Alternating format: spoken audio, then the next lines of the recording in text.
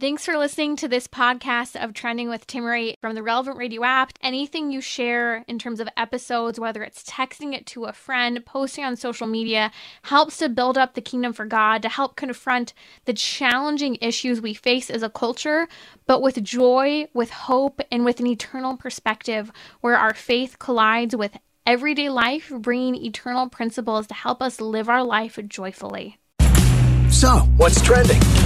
Bridging your Catholic faith with your everyday life. You're listening to Trending with Timmery on Relevant Radio.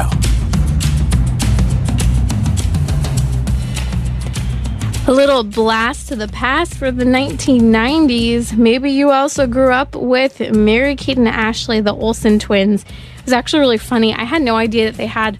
I knew they had a younger sister, but I didn't know they had a younger sister who was acting, and she's big because she's in, as you know, the Avengers films. And it's so funny because it's a generational gap. My brother kept saying to me how one of the Olsen girl was in the Avengers movie, and I said, no, they're not. And I kept thinking that he was talking about the Olsen twins. And I said, Mary-Kate and Ashley are not in the Avengers film. He's like, their names aren't Mary-Kate and Ashley. And we kept going back and forth, to which we realized there was a big generational gap in who we were talking about. And I was telling him how Mary-Kate and Ashley are far more popular, and their fame will go down in infamy. And here we are looking at this, and the news came out. The rumor is that Ashley Olsen had a baby. We'll talk about that a little later on. And thank you, Patrick, because I didn't know her name. Her name's Elizabeth Olsen, and she's the younger of the Olsen sisters, not a twin. But I'll talk a little bit about that because I thought it was interesting that supposedly Ashley Olsen has not only hidden a pregnancy and hidden the birth of her baby from a couple months ago, but she has a baby boy. Why? What's significant about that? We'll discuss that a little later on, as well as diving into our Theology of the Body series. We're in a new section unpacking Jesus' comments during the Sermon on the Mount. Joining me today is a unique take on the topic of same-sex attraction. We're going to be talking with Father Paul Sullins, who is a Catholic priest, but also a sociologist, a doctoral level sociologist. He was a senior researcher, is the senior researcher at the Ruth Institute, but he spent a number of years as a professor of sociology at the Catholic University of America in Washington, D.C., and he is on the front line, a leader in the field of research on the topic of same-sex relationships, especially so-called same-sex parenting. So without further ado, Father Paul Sullins, welcome back to Trending. Hello, Timmery. It's so great to be back with you again. Let's talk about same-sex marriage today. It's a topic that some people might say that's settled, it's law, but we still have a conversation from the perspective of faith, that there's a reason why the Catholic Church does not give the opportunity for people of the same sex to be married, because we have a fundamental idea of what marriage is that is a primordial understanding that has been part of every culture up until really the less than 10 years now. And I want to unpack this idea of why same-sex marriage isn't the same as man-woman marriage, male-female. Is there a difference between heterosexual and homosexual marriage in your research as a sociologist? Well, yeah, there are many differences in the nature of the relationships. But I just want to comment, it's not just the Catholic Church that won't marry persons of the same sex. It is most churches. We think that everyone has accepted same-sex marriage, but most Protestant religious groups still will not solemnize same-sex marriages. Now, I say still. In fact, there's not necessarily a movement toward more of them. I was just reading today that the Church of England, the official church of the British Isles, has refused to officiate its same-sex marriages. Interesting. I didn't know that. In England, persons can be registered partners, and they will bless persons who are registered partners, which is more than the Catholic Church will do, but they will not allow them to be married in the Church of England. So there is something basic about two men or two women coming and wanting to be married that is incompatible with not just Catholic teaching, but Holy Scripture generally. And it's not hard to understand that what's incompatible is that marriage is built around a possibly procreative sexual union between a man and a woman. No persons of the same sex can have such a union. Whatever they do with one another in a sexual way will never produce a child. And that's the fundamental difference between a male-female relationship that can become a marriage and a male-male or female-female relationship that can't. I think it makes a lot of sense if we think about it from the children upwards. In other words, we think about marriage as something that might lead to children. But if you think about the conditions for a child and you build backwards, what you come to is something like heterosexual marriage. Because marriage, as we know it, orients men and women's desire for one another to the possibility of children. A man and a woman may not be focused on children when they're attracted to one another, but marriage takes that attraction and elevates it to something that thinks about the children. It's just the opposite with same-sex marriages. In same-sex marriage, it orients the possibility of children to adult desire. In other words, they don't have to have children. They can't accidentally have children. So they have to want to have those children. And so the children are a product of something that those persons want that's not intrinsic, you might say, to the relationship. So what is it that benefits children? Well, human children benefit a lot if their parents stay together until they become adults. And so in every culture that has marriage that we would recognize, marriage is a very long relationship, usually lifelong, and a relationship that it is stable for the growing up period of that child's life. Another thing that benefits children in every kind of marriage, every kind of culture is sexual exclusivity, or what we would call faithfulness. Right. If the mother and father are faithful to one another, it actually increases the child's chance of survival. It improves the health of that relationship. And so those are the marks or the requirements of a Catholic marriage, sexual exclusivity or faithfulness and lifelong permanence. There's one other aspect of marriage that benefits children a lot that's not usually mentioned in Catholic teaching, and that is that it's a public identification, a public status. In the Catholic world, it means that it's a sacrament, and sacrament that is public and announced to other people. And that benefits children by ensuring their connection to their father. If you've ever thought about it, the mother of a child is sure that that's her child. The father is not sure, is never sure that that's her child unless somebody assures him of that. And so marriage publicly assures both the child and the father that they are connected to one another. Giving a sense of responsibility, ownership, connection, getting to know yourself. I think it's so significant when you're answering the question, why is there a difference and what is the difference between hetero and homosexual, quote, marriage? It's fundamental, understanding that potential for new life, being able to literally generate and create new life, that permanence, that sexual exclusivity, the unitive dimension. And I love that you mentioned the public status because of the responsibility of the couple, including the father, to the responsibility of the child. This is a topic that I think is very sensitive today. A lot of people say, well, this is settled. It's settled through the Supreme Court. It's not settled. And I think that we are facing in the coming months and years the overturning of Obergefell versus Hodges that made same-sex marriage the law of the land. And when that happens, the majority of states across this nation actually had, whether it be a constitutional amendment or some sort of legislation put into place in their state that would be a trigger law, making it immediately so that marriage is yet again between one man and one woman, much like overturning of Roe versus Wade and how we're battling over this topic of abortion from state to state. with radically different laws. And so the question is going to continue to be relevant. It's relevant because we've seen Catholic charities having to shut down without being able to uphold marriage between a man and a woman as the norm and the preference for the placement of babies in the case of adoptions, which brings me to this topic.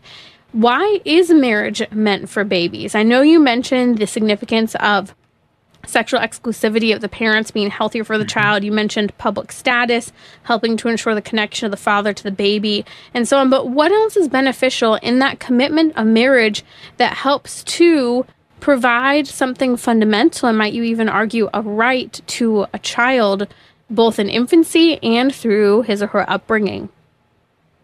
Yeah, the Catholic Church holds that a child not only should have two parents of opposite sex, but that a child has a right to be brought up by the two persons who jointly brought that child into the world, their own biological mother and father. And that's what really brings the great benefit for a child.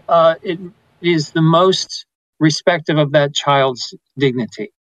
So the church says, and I'm quoting, that every child has the fundamental right to be the fruit of the specific act of the conjugal love of his parents. So what that does to those parents is that it turns that conjugal act into something that has a valence beyond themselves.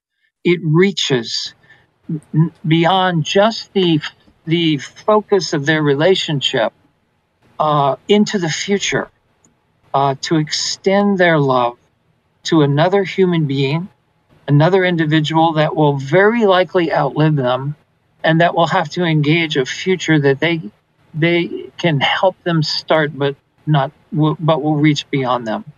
And so the family is a place of what I call intergenerational solidarity. It socializes and extends the love of a man and a woman, which can be just an erotic attraction, but it takes that erotic attraction and it elevates that. It extends that to become something that actually creates a whole new world and a whole new society.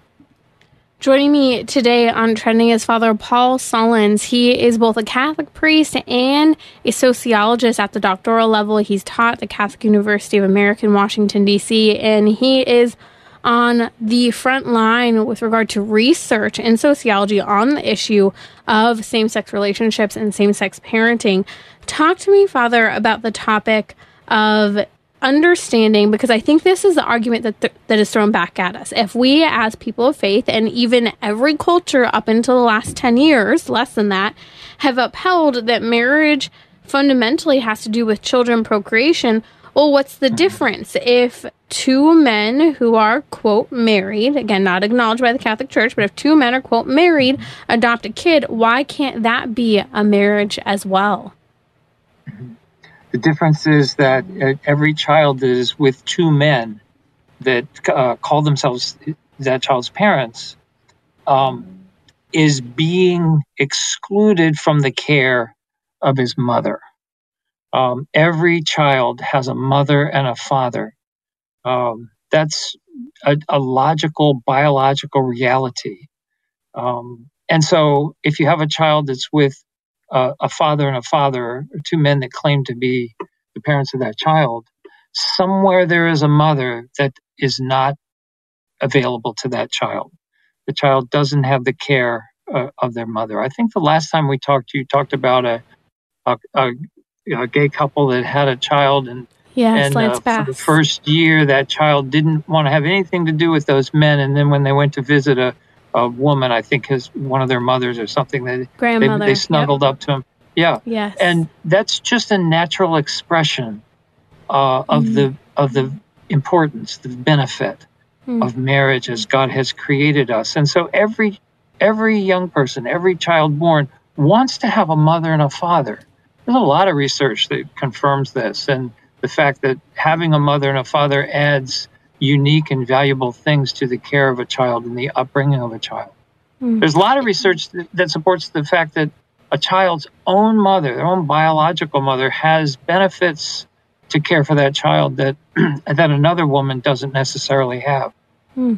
And isn't it incredible to understand that complementarity, that when there are two men raising a child in the instance of, quote, same-sex marriage, it's not a marriage because you're not fulfilling a fundamental human biological right of a mother and a father. You can't make a baby without the complementarity of the male and female element, and a child is created to have that complementarity in terms of the nurturing from the mother, the way the father helps in the brain development of the child with a rough and tumble active play. We actually talked about same-sex parenting and some of the concerns sociologically about it last time you were here on Trending. So if you're interested in learning more on that topic, we'll post a link in the episode notes as well as on social media. Again, Father Paul Solons is from the Ruth Institute, and he is on the front line with regard to research from the perspective of sociology and as a Catholic priest on same-sex relationships and parenting. And something that stands out to me as well that I think we don't talk enough about within the dynamic of marriage and children and what marriage is that when we understand marriage is for the sake of procreation and only within the context of men and women, that upholds and protects the position of the woman in society, within the family, and it makes sure that a woman is cared for. And I know this isn't the feminist narrative that people like to talk about today with strong, independent women, but it's a culture of respect and honor and actually putting women in a higher position. And I love actually your colleague at the Ruth Institute, Dr. Jennifer Roback Morse's book, Love and Economics, because she talks about how you need the father to care for the mother so that the mother can care for the child. And she presents this from a very fundamental economic perspective that I really do think addresses this crisis of what is marriage and why is it that two men or just two women can't be a marriage even if there are adopted children or children that come into that relationship. Yes, that's all very true. What benefits a child most from their mother and their father is that they love each other. The child is kind of warmed by the glow of their love, and what really expresses that love the most is the difference between the mother and the father. And economists have explored this and expressed this very fundamentally, not just faith-oriented economists, but have shown that the differentiation of roles in a marriage is what makes that marriage strong and is what benefits the children. So in a differentiation of roles, you don't have a woman who's trying to be like a man, and you don't have a man that's trying to be like a woman, but you have each of them that are playing to or living into the ways that they are different from one another. I think it's a great thing to have strong, independent women. You know, I'm a married priest. I don't want to freak anybody out, but my wife is definitely a strong, independent woman, no question.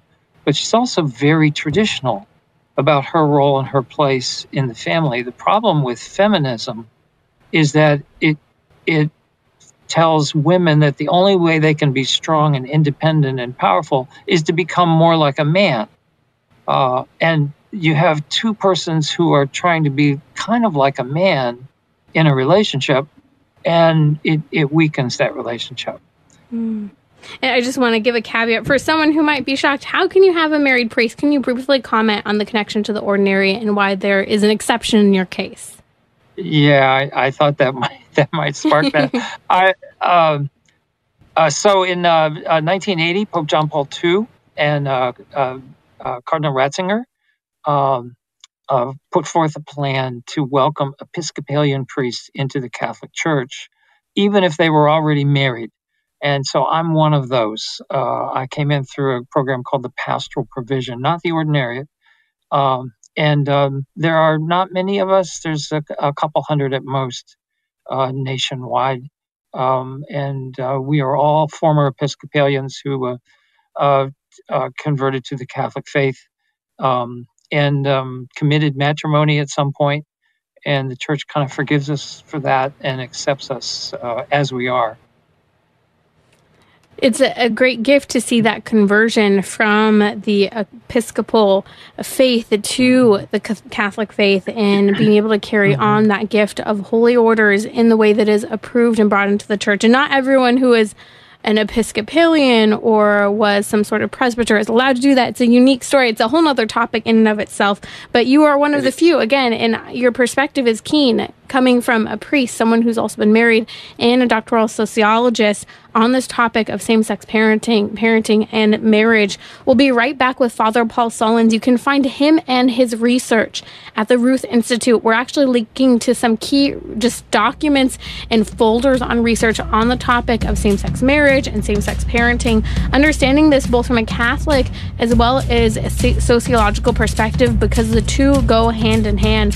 We're going to come back talking about therapy and support for Catholics who are same-sex attracted but don't want to live a gay or queer lifestyle. We'll be right back here on Trending.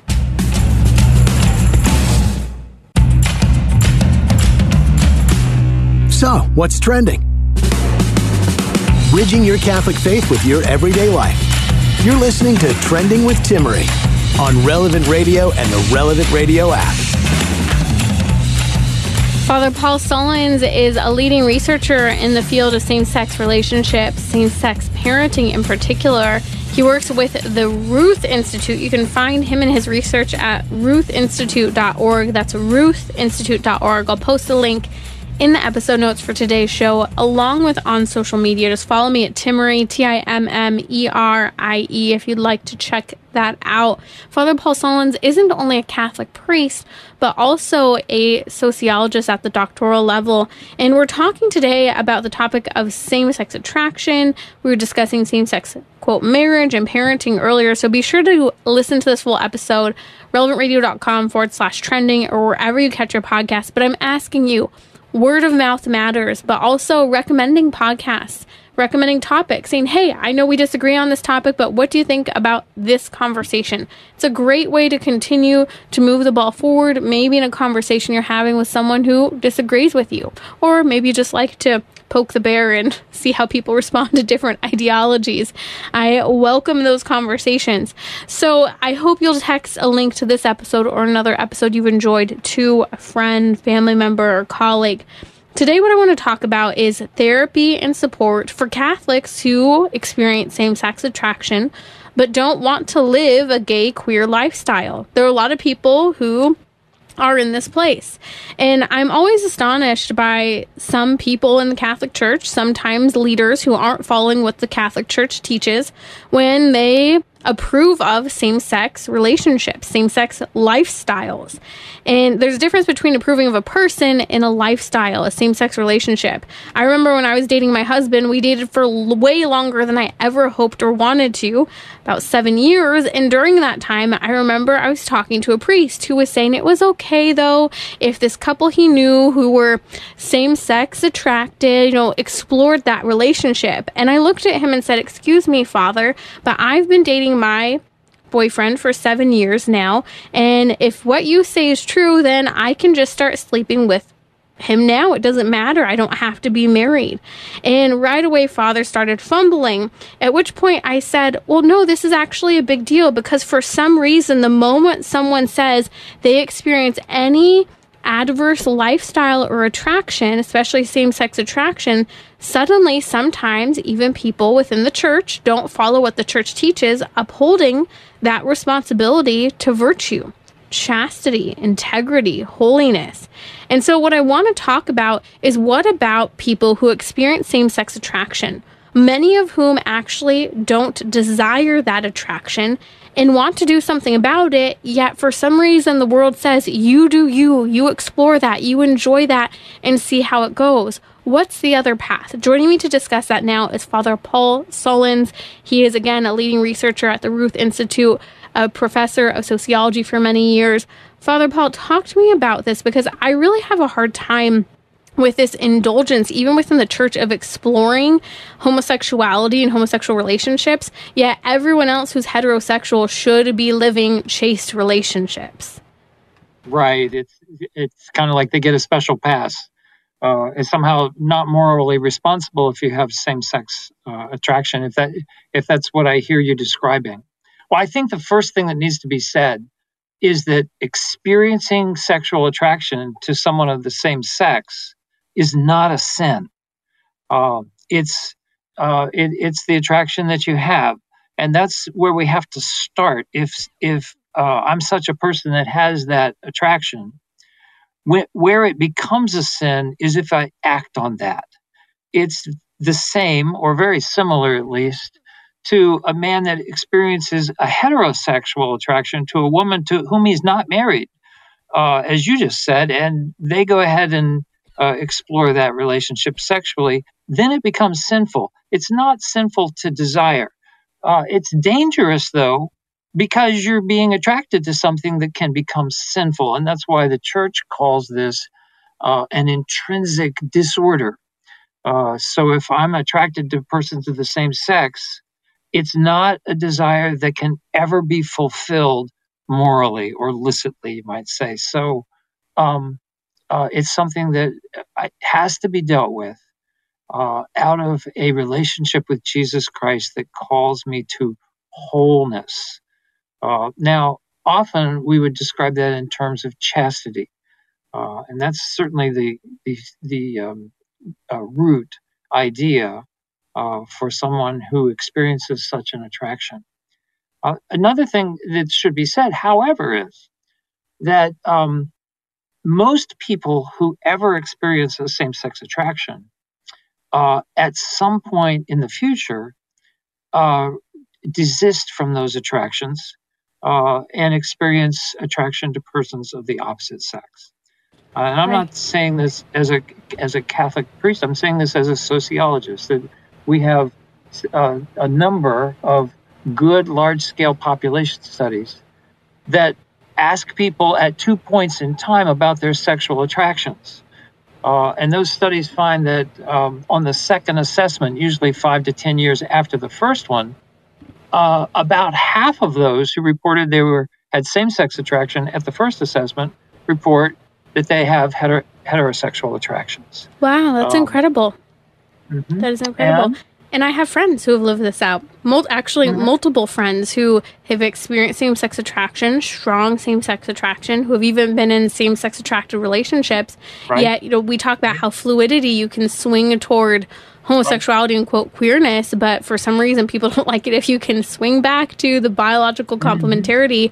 Yeah, I know many people who experience this, and some people just don't want to talk about it publicly as well. Of course not. It's a very personal thing. But if you look at the population data, the good news that is almost never shared is that there are more people who have felt and then left same-sex attractions than there are that persist in it.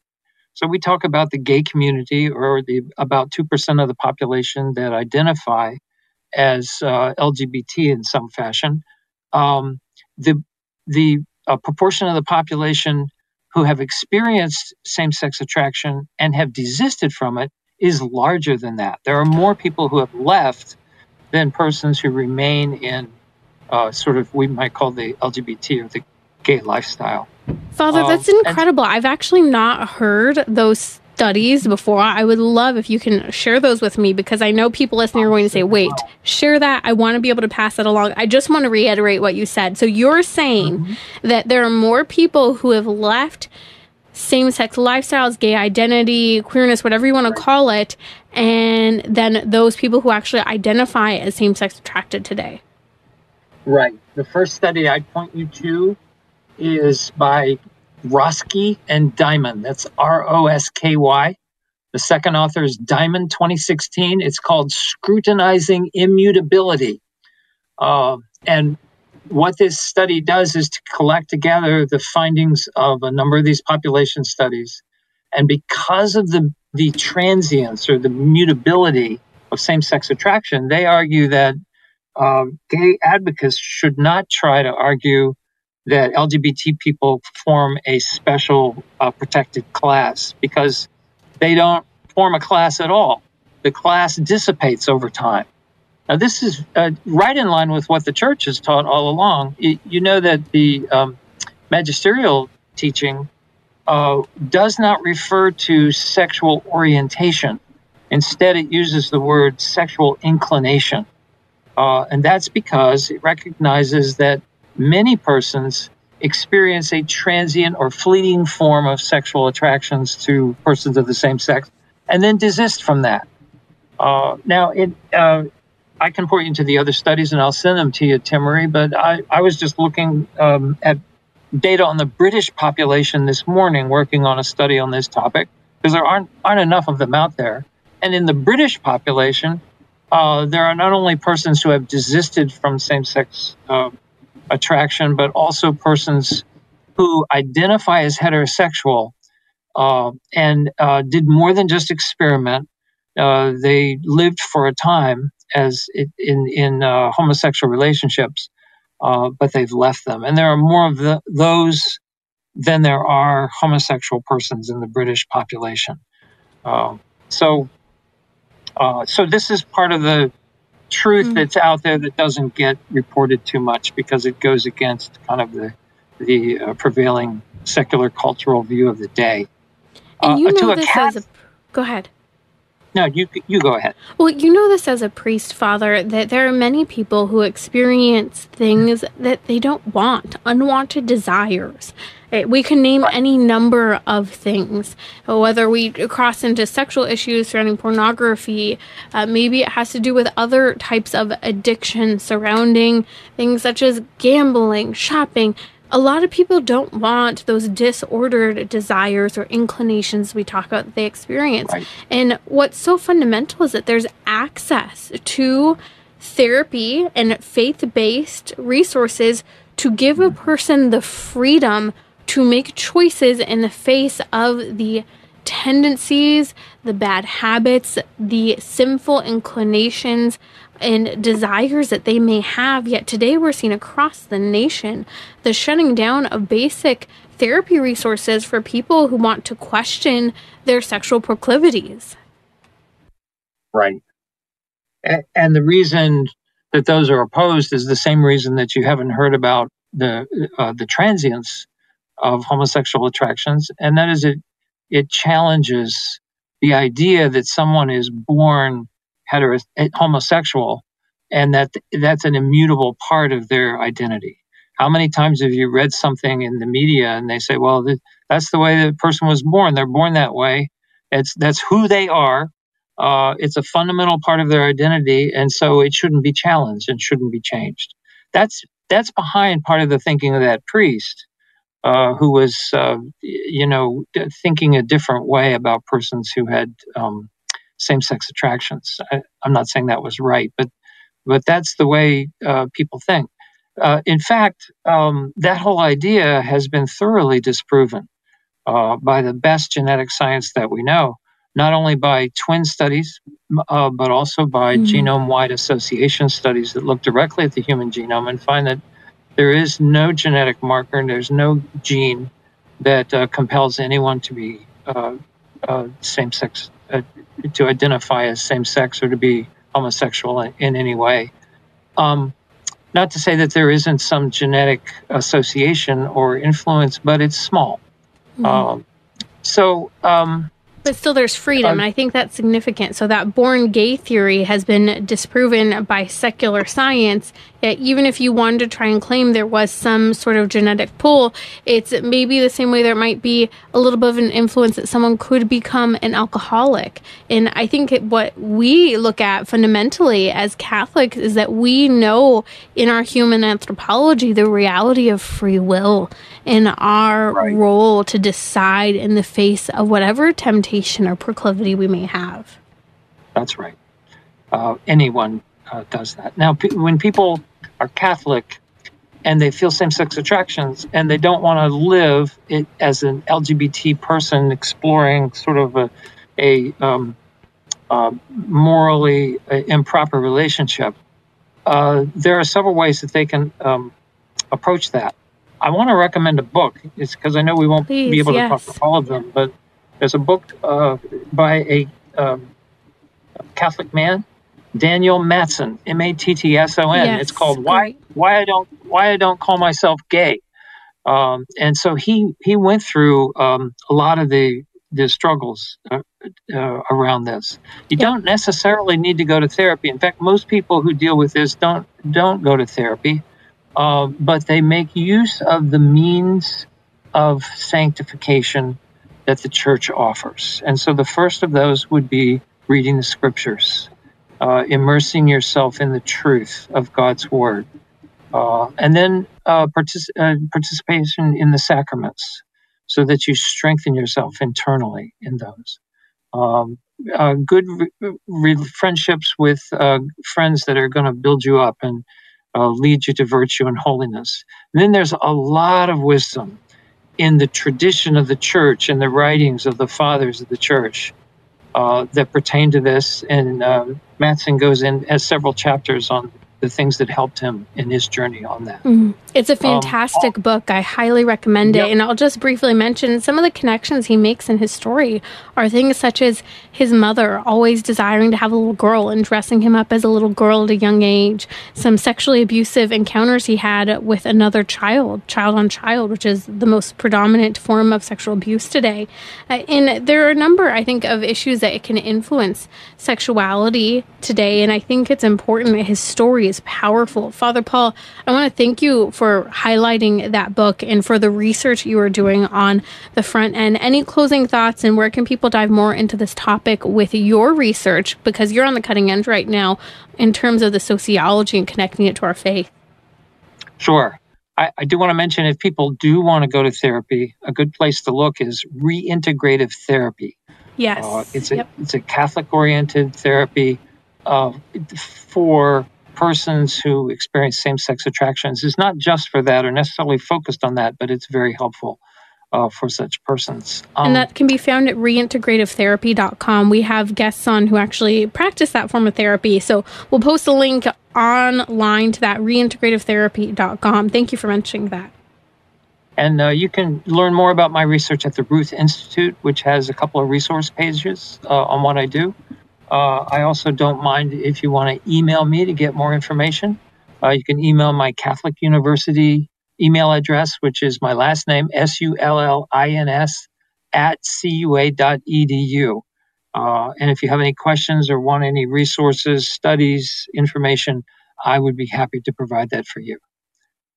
Fabulous. We'll include your email in the podcast link resources, because I know people are looking for that information. They want to dive deeper. They want to be able to have that conversation with people who are trying to just shout them down, claiming medical misinformation or whatever it is. I just got banned on YouTube for medical misinformation on topics surrounding similar issues such as these. And so we need to be able to cite those studies so that we can say, hey, no, what the church teaches and what sociology and psychology, science is saying, it all jives together. It's just a matter of whether or not that information is being hidden from sight, and people are trying to lie and fact check it today. So that's from Father Paul Sullins here on Trending. Check out his work at ruthinstitute.org. That's ruthinstitute.org. I'll be right back here on Trending to talk about Ashley Olsen. Supposedly, the rumor is she gave birth to her first baby. The Olsen twins are at it again, just one of them. We'll be right back to talk about that and dive into our Theology of the Body series.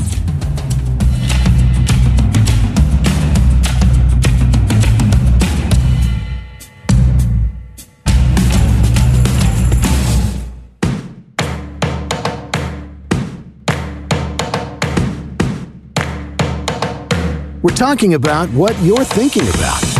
You're listening to Trending with Timmery on Relevant Radio and the Relevant Radio app.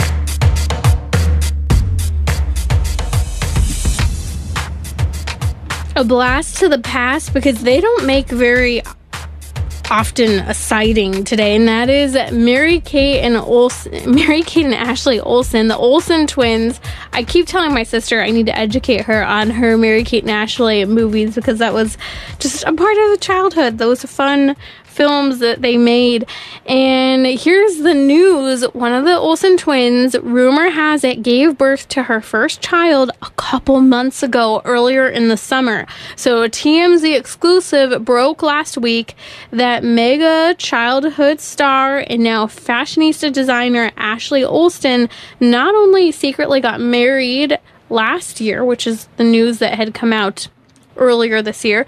But now, close sources supposedly, according to TMZ and some of the other Hollywood reporters, claim that close resources to the couple have now shared that Ashley Olsen has given birth to her first baby. Supposedly, the baby's a boy, and the baby's name is Otto. So it sounds like this is real news, not fake news. But it is interesting because the inside source that's giving this news to the press said that Ashley Olsen, who, by the way, is married to Louis Eisner, has wanted to follow a little bit more of a traditional path and commented that Ashley Olsen actually likes more traditional things, such as being married before having a baby. I thought that was really interesting because it's making headlines in the news with regard to the news that not only did Ashley Olsen hide her pregnancy, but hide her birth and now hide her baby for a couple of months. And media is very excited, but also being deprived of those baby photos that everyone probably wants to see, along with the baby bump photos that everyone missed. This brings up the topic in my mind of privacy and discretion. The Olsen twins have commented in the past that they were actually raised to be discreet, and they've at times done a pretty good job of keeping much of their lives rather private, even though they've been in the spotlight since they were literally babies, all the way back to Full House and the good old Full House days. I love that show. Here's my takeaway on it, because I do think it is something to think about. A lot of people who have been in the spotlight for years, some of whom, like the Olsen twins since childhood, have been choosing to step out of the light. People even such as Selena Gomez, who said social media, everything was seriously impacting her mental health, among other things, and she's happier not being on social media. She's happier living a little bit more of an ordinary life rather than the spotlight of being an influencer. Yet that is what every young person wants today, to be an influencer. My siblings joke and say, oh yeah, my sister's an influencer. She has like some radio show or something. To which my mom always comes in my defense. It's not just some radio show. And she talks about how awesome Relevant Radio is and the massive impact we have. We're literally one of the largest radio networks in the nation. And so when I got banned on YouTube this summer, there's a reason. They're trying to silence us. But this is why we own the station we do, to continue to do the work we are across the nation, from Hawaii to Maine. As Father Rocky always said, it's so important. But why is this important? Bringing it back to Mary Kate and Ashley Olsen. It's great to have an impact. It's great to be an influencer. These can be good things with good messages, but look at what people such as Ashley Olsen and others are doing. They're getting off of social media. They're hiding from the press that they've gotten married, that they were pregnant, that they've had children. I think this presents some areas for us to ponder in modesty, in temperance, in prudence, these virtues that are so fundamental that we as people of faith should be exercising. Modesty in speech, being careful of what we reveal, not to reveal too much or to too many people or the wrong people, or even revealing so much that it might upset or disturb others. Temperance, that virtue of temperance, that desire to know can sometimes be a bad thing. The desire to even have others know about our lives can be bad for us.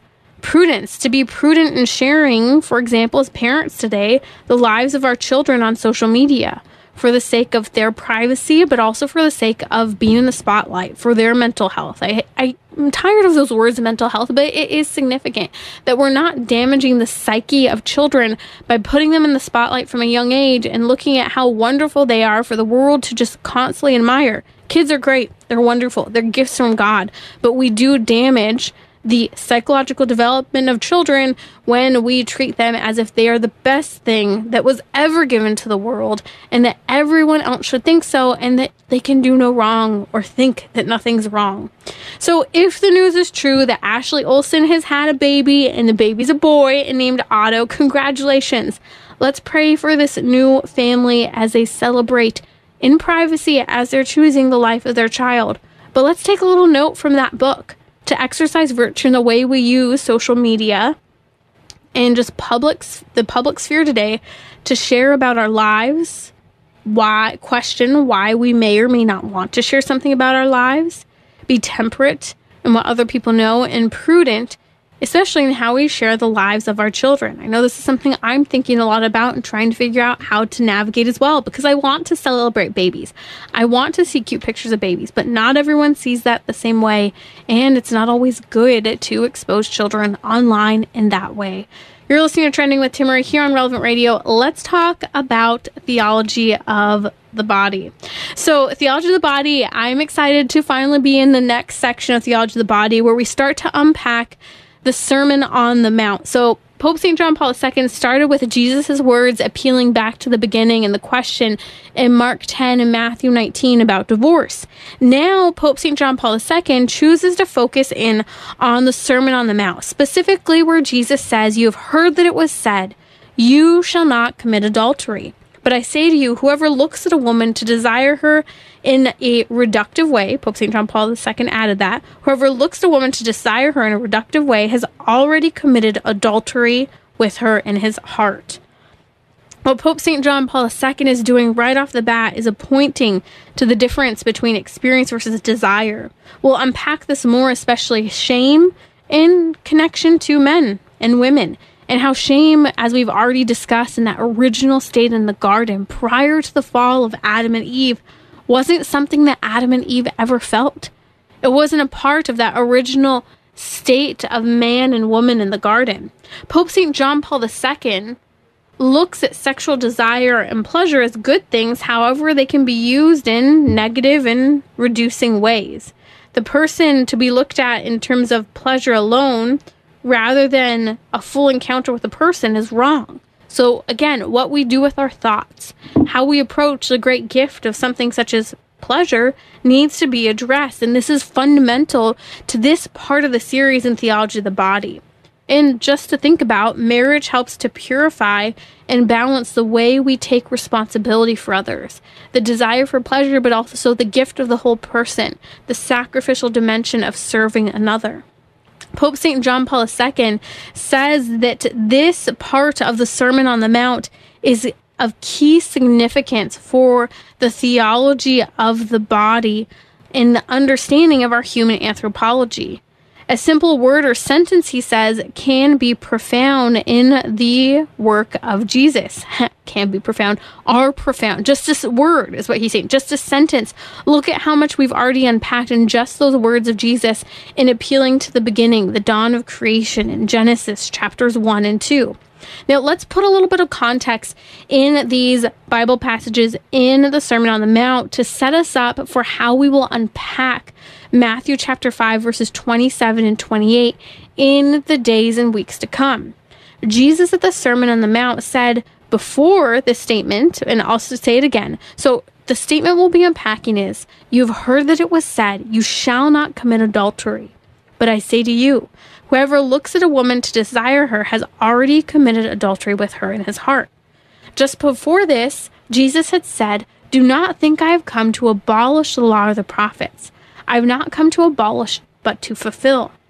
He goes on to say, "Whoever carries out these commandments and teaches them will be considered great in the kingdom of heaven."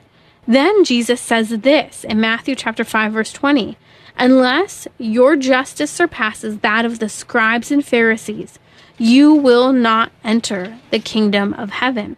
So what Jesus is talking about, what he's building up in this great long covenant, that not only shall you not commit adultery with a woman, you shouldn't even lust after a woman.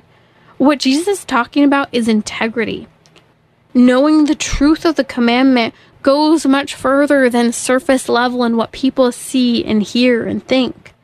It's about you and I living with such a great level of integrity and virtue that it's transformative in the sense of our holiness and our union with God.